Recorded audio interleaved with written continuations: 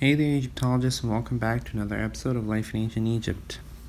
So, I know I've discussed lower class jobs before, but now I want to talk about farmers. At the bottom rung of all of these jobs were the people who served as pretty much the basis for the entire economy, the farmers.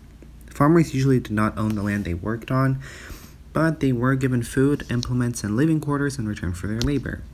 The farmer rose before sunrise, worked the fields all day, and returned home towards sunset. Farmers' wives would often keep small gardens to supplement family meals or to trade for other goods. Many women chose to work out of their homes, making beer, bread, baskets, sandals, jewelry, amulets, or other items for barter.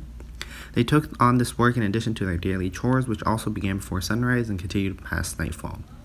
The government was aware how hard people worked and so staged a number of festivals throughout the year to show appreciation and give them days off to relax.